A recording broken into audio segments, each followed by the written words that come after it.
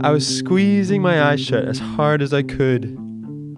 My face was clenched up, and I was ripping air through my nostrils. My hands were clasped above my head, and I was pacing up and down the sidewalk, just trying to tell myself, just do it. Just go back in. But I couldn't make it happen. I really wanted to, but I couldn't do it.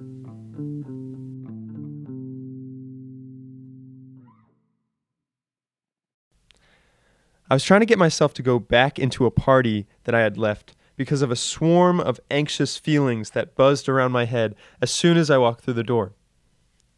The weird thing is, I'm not even a socially anxious person, or at least I didn't think I was. This was a completely new feeling for me. I think of myself as someone able to push past my nerves when I want to do something. When there's a leap to be made, I take the leap. This anxiety attack thing made me feel bad and unsure of myself. We left for Europe the next day. The friends I was traveling with were at the party, and I was embarrassed to see them at the airport. The night before, I considered calling off the entire 3-week trip. It seemed impossible for me to go on. I called my dad, and he talked through it with me a bit. He told me he had felt similar things before. Our first stop was Barcelona. We landed and we were all giddy. We were smiling up and down the streets, sharing some sliced Iberian ham, already feeling like we were knocking the vacation out of the park. We stayed in a hostel with these 2 Canadian guys that were coming off a weekend in Ibiza at a David Guetta concert, which they insisted had changed their lives. I learned it's common to fake sleep in a hostel when someone comes to the door and you don't really feel like socializing with them. We did a lot of fake sleeping in Barcelona, and the Canadian guys started to catch on. We heard them whisper to each other, "Dude, I think they're fake sleeping." And we tried not to laugh. In Nice, we visited these perfect beaches and had a goofy French waiter who didn't speak any English and was wearing some kind of Google computer glasses. We were the only ones in the restaurant, and he bumped some cool French music for us. In Hamburg, some of my pre-trip feelings came back. We planned to go to a club one night, and it put me on edge. I was moving through a museum, trying to focus on the art while the wheels in my head were burning out. It felt like the bungee cord around my lungs that pulled me away from the party the other night was tugging once again. I called a friend to talk through it, but I still felt weird. We went to a club called Pal that night with our Swiss roommates. The main act was Fiak, a Berlin techno DJ duo. We got there at 10 p.m. and learned from someone on the dance floor that Fiak didn't go on until 5 a.m. the next morning. The details of the club really made me feel like we were in the epicenter of German clubbing culture.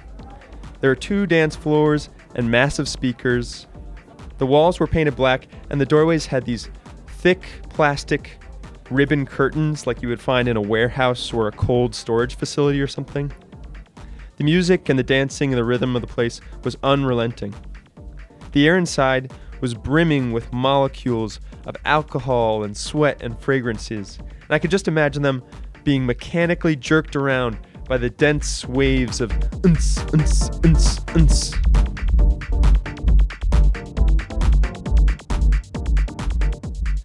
We danced through 3 and 4 a.m., occasionally taking breaks out in the courtyard. If the club was like this primal cave of energy and muscle, the courtyard was a beautiful garden with sparkling drinks and graceful figures all dressed up, and everybody seemed really cool. It was a marathon to get to Fiak, and we committed ourselves to crossing the finish line and to making it happen. At 4:30, the club was packed. While we were in there, a huge baby-faced German man rose from behind me like a giant beanstalk. He told me he liked me, but I gestured toward my girlfriend dancing next to me. His body formed a crescent shape as he lowered his head to Cleo's ear. She turned to me and said, "He wants us both to come to the bathroom with him." He stared us down as we thought it over. I imagined his beanstalk limbs capturing Cleo and I next to a dirty toilet, and it didn't really click for me. When we politely declined, he said, Thank you for making a clear decision. I just want everyone to have good time.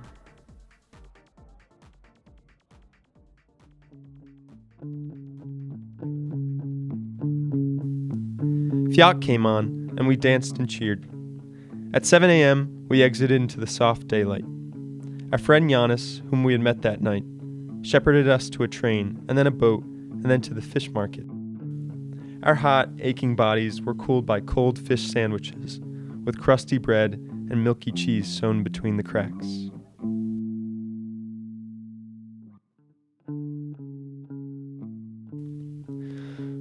On the walk home in the morning streets, I realized the anxiety never hit me.